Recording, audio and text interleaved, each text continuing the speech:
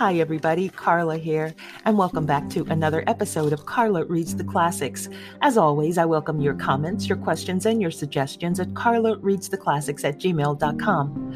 Or you can also reply to the question in the episode description with whatever question, comment, or suggestion you'd like to make. If you enjoy the content here at Carla Reads the Classics, I ask for your support in the form of a small contribution to the podcast.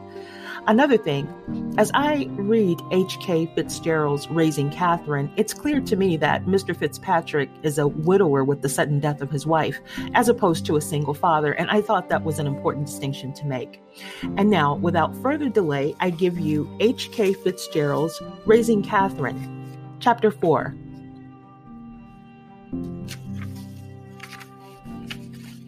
A few days after the party, Chanel, my ex-girlfriend, called. We talked for a while. She expressed her sorrow again for Catherine and me. I told her about being insulted and discriminated against by the Department of Family Services. I hadn't worked because I was mentally and emotionally unable and still trying to grieve. Money had gotten very low, so I applied for food assistance. I was told because I was a healthy man and able to work, they couldn't help me. The clerk said if I'd been a woman, I would have gotten food and rental assistance. I asked the clerk, I can't get that even though my wife, Catherine's mother, just died? Yes, she said, I'm sorry. All because I'm a man? I questioned. Yes, the clerk replied. Chanel ignored my ramblings and complaining as she always did and asked, what's going on with Catherine? I said, I don't know. I'm just trying to learn what to do every day. I try to sing to her. You should buy her some books and read to her, she suggested. I already do that, I told her. Then she said, buy her the alphabet and numbers 0 through 9. Why? I asked her. She said she'll learn her alphabet and start reading early. I responded, she's 1. She wouldn't understand what they are. She told me, you'd be surprised. Babies' brains are like sponges. They learn very quickly. Okay, I said, what do I have to lose? The next day, Catherine and I went to Toys R Us. She wanted everything she saw. I told her, no, we were here to get you some letters and numbers. I asked the clerk where the numbers and letters were. She took us to this huge area that was full of educational toys. The clerk asked if I was buying the alphabet for Catherine. I told her yes. She said, isn't she a little young for the alphabet? Well, I just want to see if she can learn them. I told the clerk Catherine's mother died, and this was a way I could really teach her and become close to her. The clerk said she was sorry to hear about Vanessa, and she understood what I was trying to do. She suggested I get large plastic letters and numbers. That way Catherine wouldn't be able to swallow them. I did just that. After returning home, I took the letters and numbers and washed them. Then Catherine and I got on the floor and began to play with them together. She would take them and throw them across the room. She would laugh so loud. She and I were having so much fun. It was a little hard to get her to listen to what I was trying to teach her. I had to remind myself she was just a year old and she couldn't talk. But she knew when I wanted her attention. I started thinking maybe she understood more than I thought.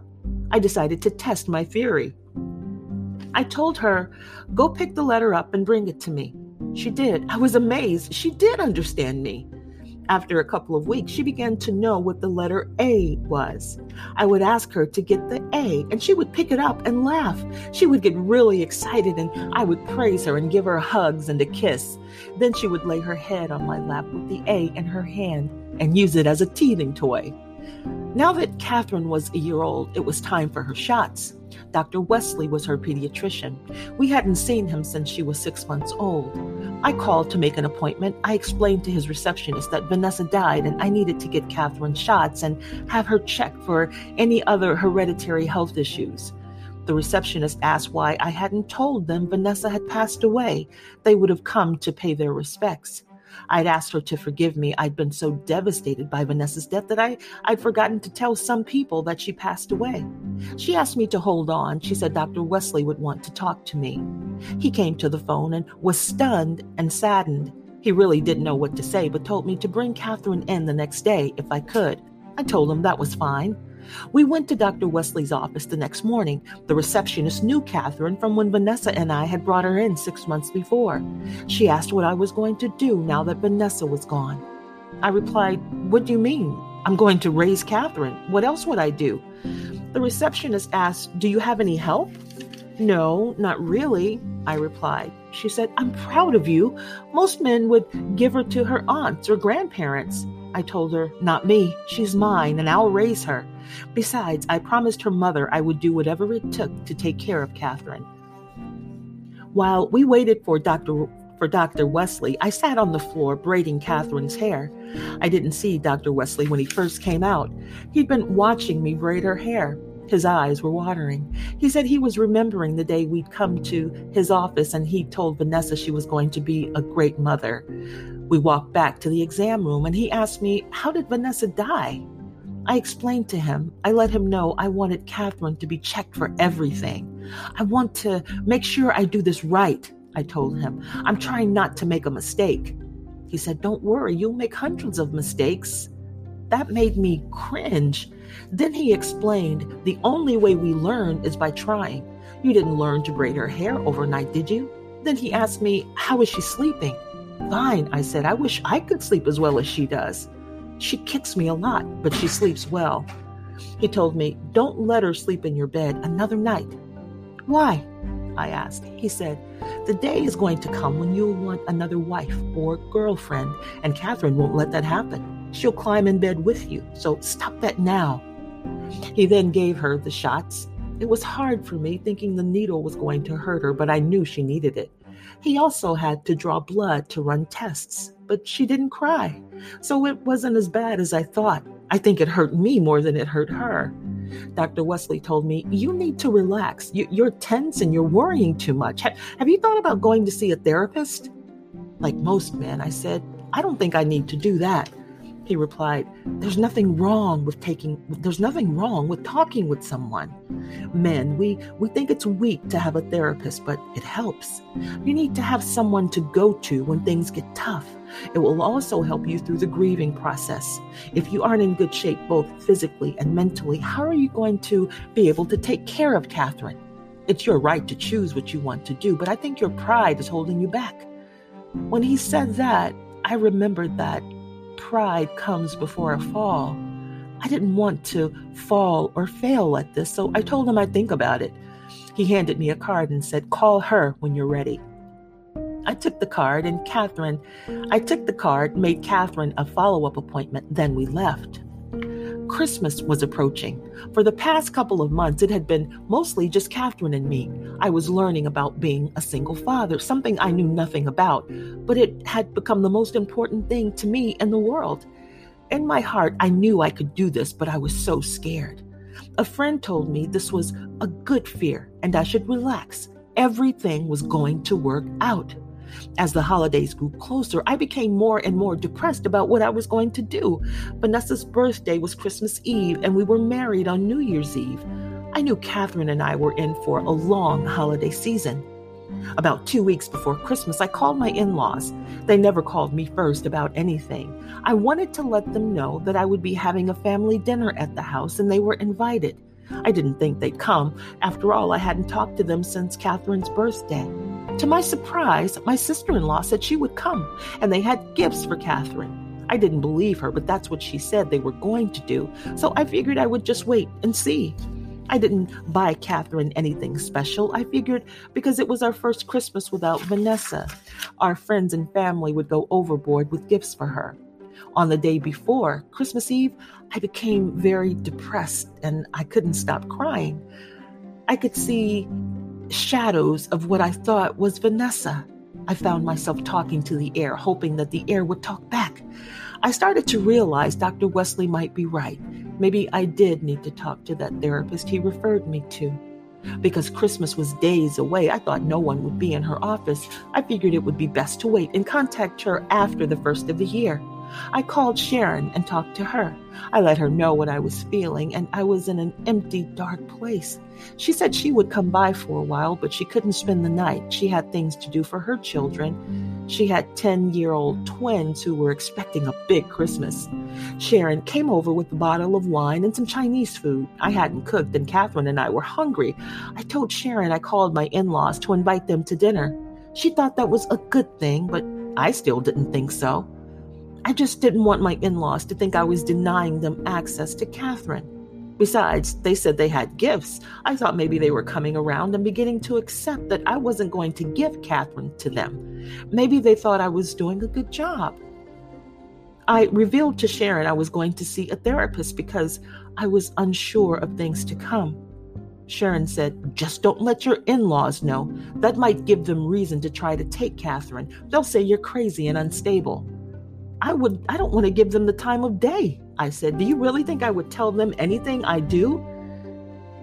She knew I wasn't going to talk to them about much at all, but it was one of those things she felt compelled to remind me of.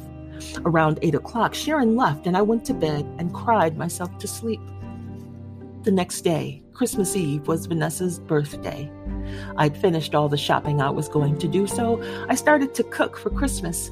I'd invited my family and friends to the house for Christmas dinner, so I had to cook. I thought it would help keep my mind off Vanessa. This had to be the most sad, depressing Christmas I've ever had. I couldn't stop crying and blaming God. Catherine would look at me as if to say, "Don't cry, Daddy, I'm here." She had the cutest smile. Looking at her face, I knew I had to make it through this long day. As I cooked, my neighbors stopped by to talk and bring gifts. It was just what I needed, company. They kept my mind off things and got me to laugh. Laughing was something I hadn't done much of since Vanessa died. Christmas Eve started to turn into a cocktail party. I was having fun for the moment. It was like a birthday celebration for Vanessa. We were reminiscing and just enjoying the time. Vanessa dying suddenly reminded us that any of us could die at any time. I knew the next day I would have to deal with my in-laws, my family, and acquaintances who I didn't want to be bothered with, but for the moment I was enjoying the company. The next day I had Catherine open her gifts that I and some of my neighbors and friends had given her. It was strange. People had given her all kinds of toys and dolls, but she liked the books and a toy that would say the alphabet when she pressed a button. She probably liked those best because I read to her, and we had started playing with the alphabet. I guess she'd gotten used to learning. Sharon had given her a stuffed bunny shortly after Vanessa died, and she wouldn't put it down. She liked it more than her new toys. It was sad Vanessa wasn't there with us, but I still had some peace. Not as much as I wanted, but it was cool to spend the morning together, just Catherine and me.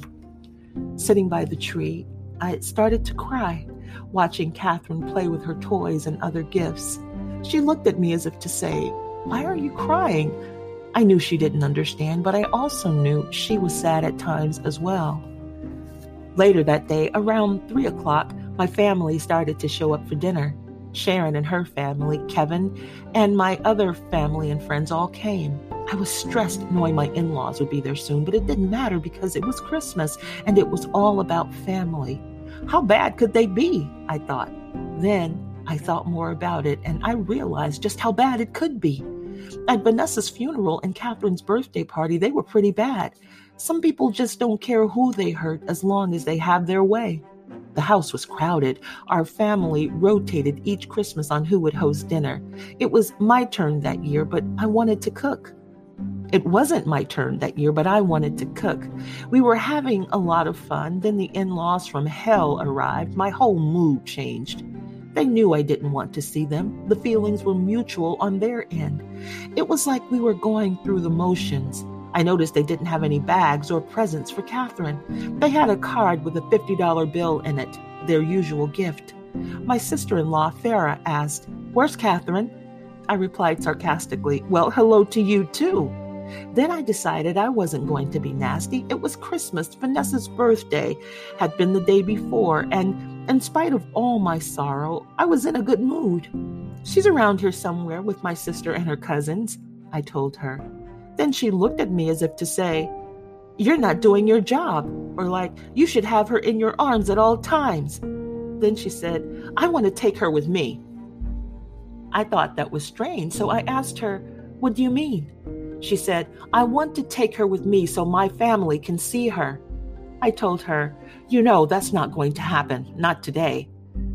What she said changed my whole mood. I got paranoid and I started to think she might try to take Catherine with her. I wouldn't put anything past my in-laws after all. They'd said some horrible things about me at the funeral and had made it clear they wanted custody of Catherine. I called Sharon and told her to bring Catherine to me. She came upstairs from the basement with Catherine. Sharon cordially spoke to my in-laws and asked how they were doing. My sister-in-law said, "Will you tell him to let Catherine go with us?" Sharon said, "That's up to HK. I don't want to get in the middle of this."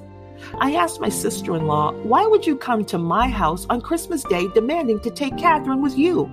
I don't understand why you would even think I would do that after the way you and your family have treated me and all the nasty things you said." She said, "We have gifts for her at the house." Well, you should have brought them with you because Catherine isn't leaving this house with anyone.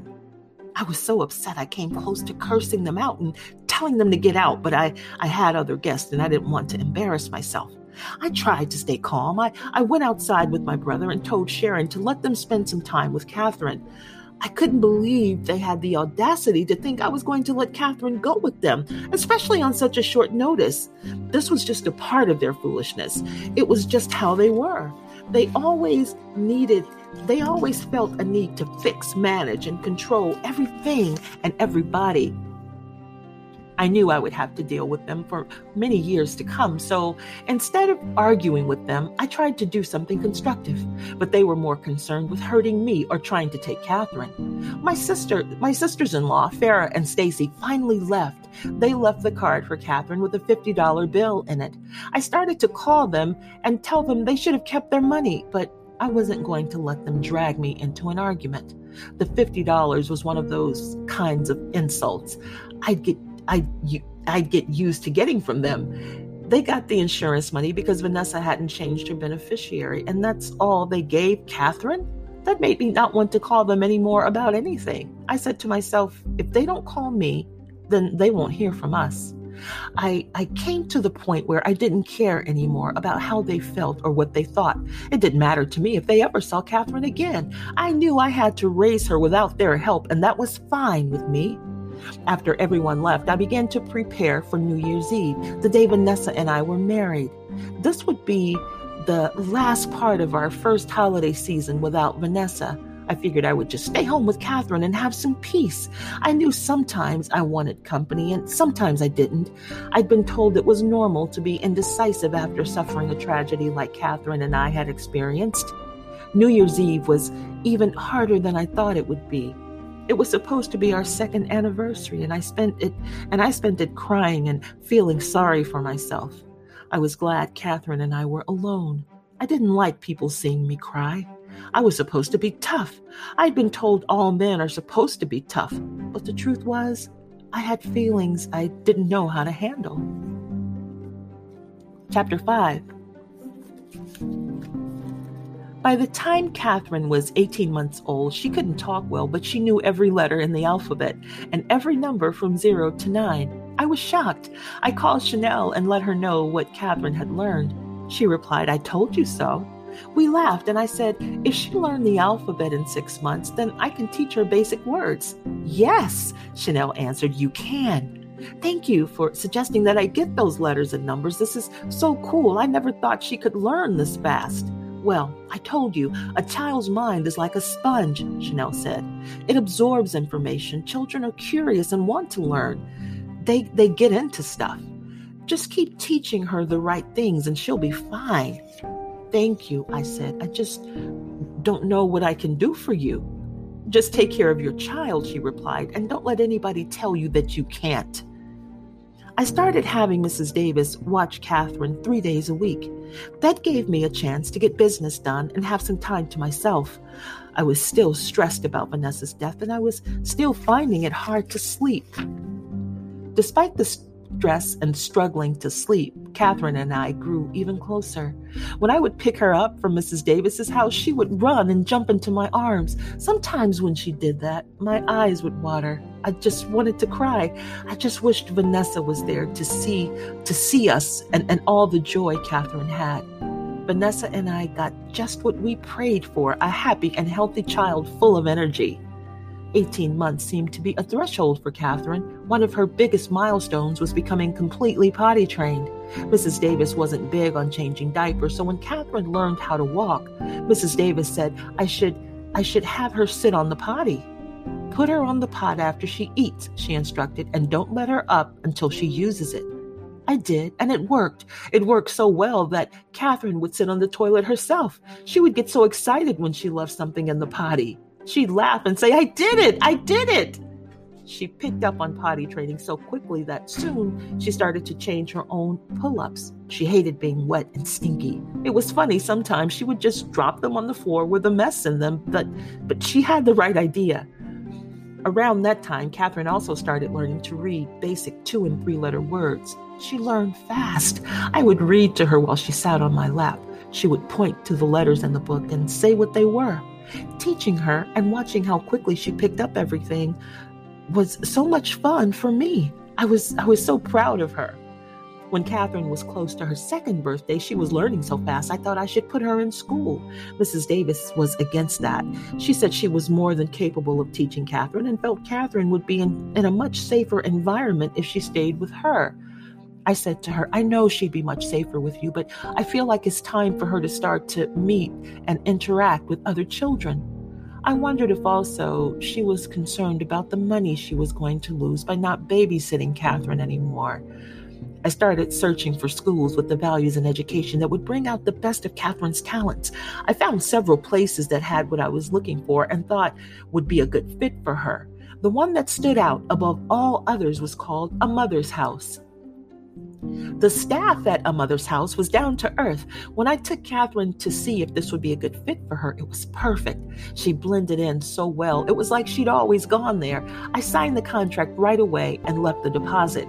The director, Mrs. Hammond, had a few questions for me. She wanted to know if Catherine was potty trained. "Yes," I said. She also asked about Catherine's mother. I told her Vanessa died a little over a year before, and I was raising Catherine by myself. I also informed her that I taught Catherine the alphabet and some numbers. Mrs. Hammond said she would test her to see where she should start with the educational side. When Catherine and I left, she started crying. She wanted to stay because she'd already made a few friends and was having lots of fun. I told her I would bring her back the next day. Catherine's first day of daycare was Monday, which was also my first day back at work. I'd been off for over a year. I needed that time because I found it hard to function. I decided to go see the therapist, and I was working with my pastor on my grief issues. Most men feel like they are tough and don't need to talk about their problems. They say, "Suck it up. You're a man. You're tough." I don't know about that anymore, but I think watching your wife drop dead will make any man look for help. When I got back to work, things were different. A lot had changed while I was gone. I was told I would need to catch up quickly. I thought that was code for you need to start looking for a new job. I was right, it was. Within the 3rd week, I was called into the office and notified, "We don't think you're going to fit in with this new team, so your services are no longer needed." They gave me 30 days pay and said I would receive a good reference. I thanked them and left. That was really hard for me. I'd never been fired from a job before. I really didn't know how to take it. I was lost again. I was depressed. I went to the cemetery to talk to Vanessa, or as some would say, I was walking in the cemetery talking to the dirt. It was the first time I'd been to the cemetery since she died. I asked her, "Why did you die?" I've cried almost every night for the past 2 years, and I don't sleep much anymore. I told her about Catherine and how happy she was and how she was starting daycare. The last thing I said to her, "I lost my job today." It was hard for me to say that. This was new territory for me. I didn't know how I was going to provide for Catherine and me. I'd never been in this situation before.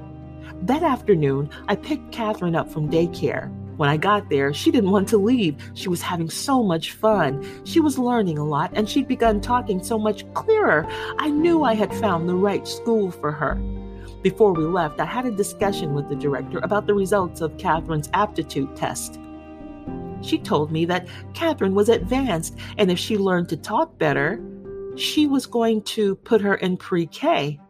I knew Catherine was smart, but I didn't think she was that smart. I was really proud of her. It was great news, but I was still bothered about losing my job. I was glad Catherine didn't understand sorrow or that I'd been fired. Children depend on their parents to provide for them. At her age, all she knew was eat, sleep, school, and play. I was determined I wasn't going to let getting fired get the best of me.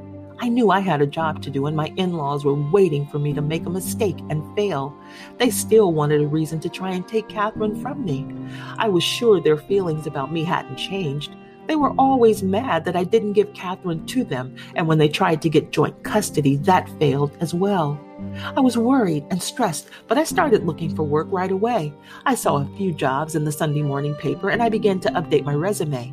It was 2003, and residential and commercial construction projects were everywhere. I knew I could find something quickly. After I finished updating my resume, I sent it to several companies. I started getting interviews immediately. I had 4 interviews the first week. The hard part was deciding between offers with similar benefit packages and salaries. I knew I wanted something close to home. That was a major factor in my decision. If something were to ever happen with Catherine, I wanted to be able to get to her quickly. Eventually, I accepted an offer from a company in Owen Mills. It was about 28 miles one way. I'd received an offer closer to home, but the salary was about 20% lower than the other offer I accepted. Money was also a huge factor in my decision. Catherine was growing fast, and it seemed like I had to buy her new clothes and shoes every month. She'd also started eating more. The cost of food was going up. I also knew there would be unexpected expenses and additional costs at her school for field trips and other activities. Like most people, I found starting a new job very stressful. I was facing a lot of unanswered questions, but how many people were passed over? Who else wanted this job? Who was going to be an ally and who wasn't? Being a project manager means you have people answering to you. Some people just don't like being told what to do. I was nervous my first day. I kept thinking about Catherine. So many questions kept flooding my mind. Was she okay? Had she eaten? What if something happened to her? I tried to stay focused on getting acclimated to my new coworkers and how the office operated. The work wasn't hard, but I had to get used to being back at work and to being away from Catherine. Over the next few days, I began to settle down and my ability to focus started to return. Things at work began to work out amazingly well. We got a 125-unit senior apartment project that was only about 5 miles away from Catherine's school. The company wanted an on-site project manager for that location. When I spoke with the senior project manager about it, he told me he thought it would work well for me and my child and that I would be a good fit for the project. I thanked him and indicated to him this was a huge blessing.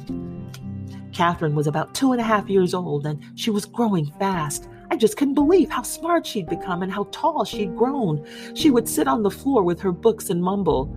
I didn't pay much attention to her mumbling. She'd act as if she was reading. She'd stay on a page for about a minute or so and then turn the page. I watched and smiled. I'd say to myself, my baby thinks she can read. I thought it was cute. Around Catherine's 3rd birthday, she started talking to everyone she saw. Once, when we were in the grocery store getting things for her party, out of nowhere, she said to me, "Daddy, I want a mommy." "What?" I said in shock. "I want a mommy," she repeated. This was the first time I'd heard her say anything like that. Then she said, "Everybody at school has a mommy." I uttered to her, "We can't just buy a mommy. Daddy has to find a wife." Catherine replied, "There's a mommy." "Who?" I asked. She pointed to a pregnant woman. I laughed and said, "That's somebody else's wife. We can't have her." Catherine looked devastated and asked, "Why can't I have a mommy?" I was confused and didn't know how to reply. Tears rolled down my cheeks and I felt depression creeping in again. I felt like I'd failed my daughter. The pregnant woman was standing behind us. She asked, "Hey, what's wrong?" "She wants a mommy," I said. "Where's her mother?" she asked. "Her mother died when she was 9 months old," I explained. "She thinks you can be her mommy." The lady laughed. Then she talked to Catherine and tried to explain that you can't just pick a mommy out at a store. Little did I know, this was only the beginning of Catherine's desire to have a mommy and her quest to find one. After that day in the grocery store, she started wishing and praying for a mommy. Part of me thought it was kind of cute, but it also made me sad. When she said her prayers before bedtime, she asked God for a mommy. I would lie down after she went to sleep and cry. I was feeling sorry for myself. I knew I shouldn't, but it was painful. I didn't want my baby sad. For the first time since Vanessa died, I thought, maybe I should have given Catherine to my sisters-in-law.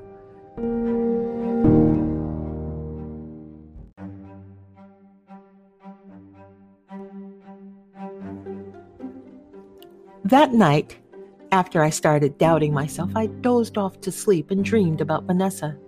She came to me and said in her quiet voice, "Don't even think of giving her to them. You can and you will keep and raise her. You made me a promise." I woke up sweating. It seemed surreal. I ran to Catherine's room, picked her up and held her tight. She was fast asleep and I said to her, "I'm going to find you a mommy. I won't let you down." It had been over a year. It had been a little over 2 years since Vanessa's death. The pain was still fresh, like it happened yesterday. However, I began to think that maybe I should start dating again. Catherine wanted a mother, and I was lonely. I hadn't gone out or dated anyone in a very long time. I didn't know where to start. I talked to Marcia. I told her I was thinking about trying to meet someone. I told her Catherine was starting to ask for a mommy, and I was lonely. Marcia said she and her friends were going to a club on Saturday night, and she invited me to go along with them. "What will I do about a babysitter?" I asked. "Welcome to the world of single parenting," she replied. Then she told me she wanted me to meet a friend of hers. I called Sharon and asked her if she could keep Catherine. I told her I was going out with Marcia and some of her friends. "It's about time," Sharon said. "Bring Catherine's clothes for the entire weekend." "What?" I exclaimed. "Yes," she replied. "I'll keep her. You need a day off. I'll drop her off at school on Monday. You can pick her up after work." I called Marcia. "I have a sitter for the weekend. Let's party." I was excited I had a chance to go out and relax. Even if I didn't meet anyone, it was just going to be a chance to wind down and have some fun. Friday came. I packed Catherine's clothes for the weekend, so when I picked her up after school, I could go straight to Sharon's house. It was a great day. After I dropped Catherine off at school, I began to feel like I was abandoning. It was a strange day. After I dropped Catherine off at school, I began to feel like I was abandoning my child. I'd gotten used to having her with me. This would be only the second time in 3 years that Catherine and I were not in the same house. About 2:00 that afternoon, my sister called me at work. She told me she was near the school and she could pick Catherine up, so I didn't need to worry about it. I said, "It's no problem. I need to kiss her goodnight and say prayers with her." Sharon said, "Stop worrying. Go and have some fun. You don't get to do that too often." I agreed. "You're right. I'll do just that. I'll have some fun." When I got off work, I went to Sharon's house. She wasn't there. I called her cell. She answered and asked, "What do you want?" "How's Catherine?" I asked. She laughed and said, "She's fine, but I hope you're not going to call me every 5 minutes. Leave her bag at my house." "Okay," I said. I'll try not to get on your nerves." "Look," Sharon said, "you have a chance to go out and have some fun. You need to understand that as a single father, you won't get this too often. So enjoy it while you can."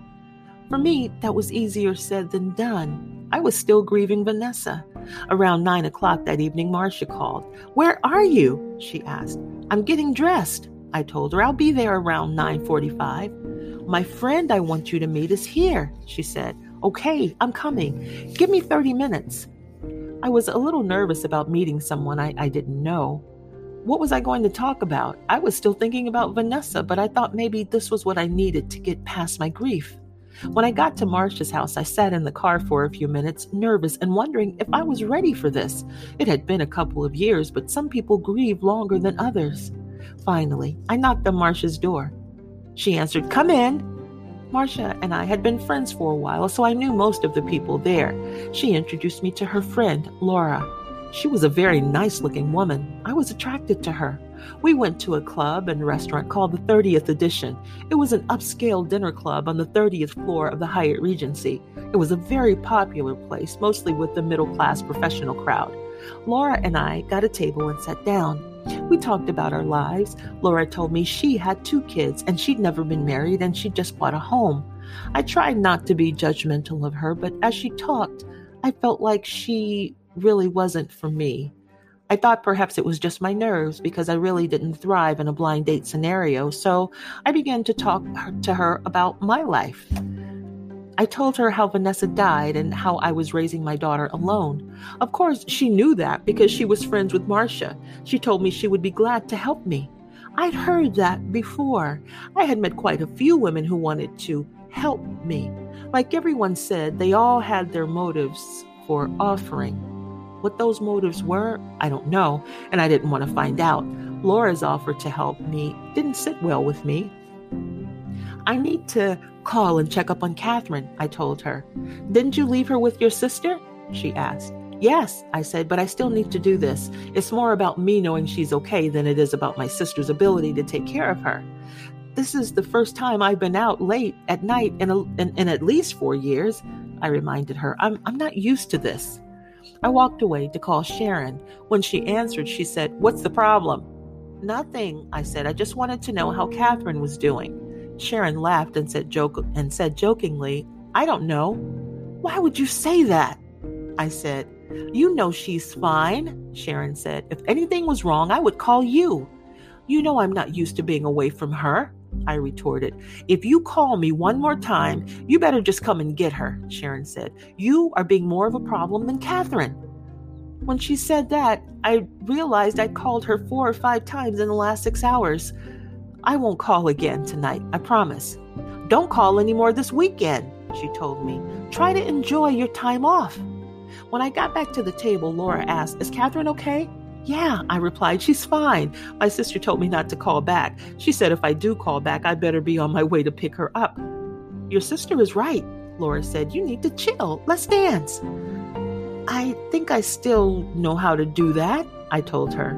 "I'll help you with that too," she said. We danced for a while, but I just wasn't feeling the whole idea of partying and being away from Catherine. I asked her, "Can we go back to the table?" "Sure," she said. I tried to explain. She replied, "Don't. I think I understand." I knew I turned her off. I was boring and focused on my child. In fact, I had actually dozed off a couple of times. I told her I was sorry and that I hadn't meant to be a snob. Even though the night hadn't gone well, we still exchanged numbers before we left. We talked a few times after that night, but nothing ever came of it. Shortly after that, it felt like everyone I knew was trying to hook me up with someone. It was starting to get annoying.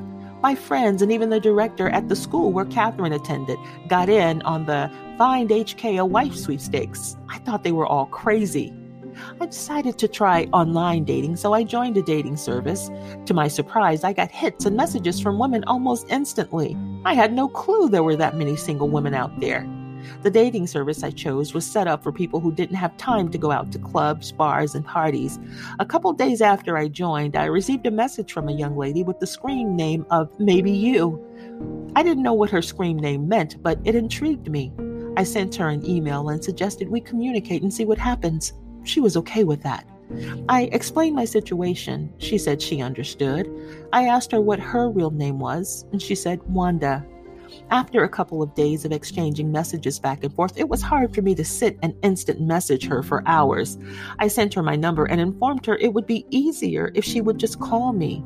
She said she would call me later that day. I was looking forward to hearing from her. About 7:30 that evening, my phone rang. It was Wanda. We talked for quite a while. I was far more comfortable talking with her over the phone than over instant messaging. Wanda had a beautiful voice and good telephone manners. We decided we wanted to meet in person. She suggested we meet somewhere public so we would both feel safe. I agreed and suggested we have dinner. "That's a great idea," she said. We agreed to meet that Friday. It was Monday, so we would still have the rest of the week to talk and get to know one another better. That Friday night, we met at the Red Lobster. We thought that would be a good place because she and I both liked seafood, and Red Lobster wasn't too flashy or expensive. It was also close to where we both lived, and it was also close to my sister's house where I'd left Catherine. I'd promised my sister I wouldn't call her that night. I got to the restaurant first. I told Wanda I would get a table and wait for her.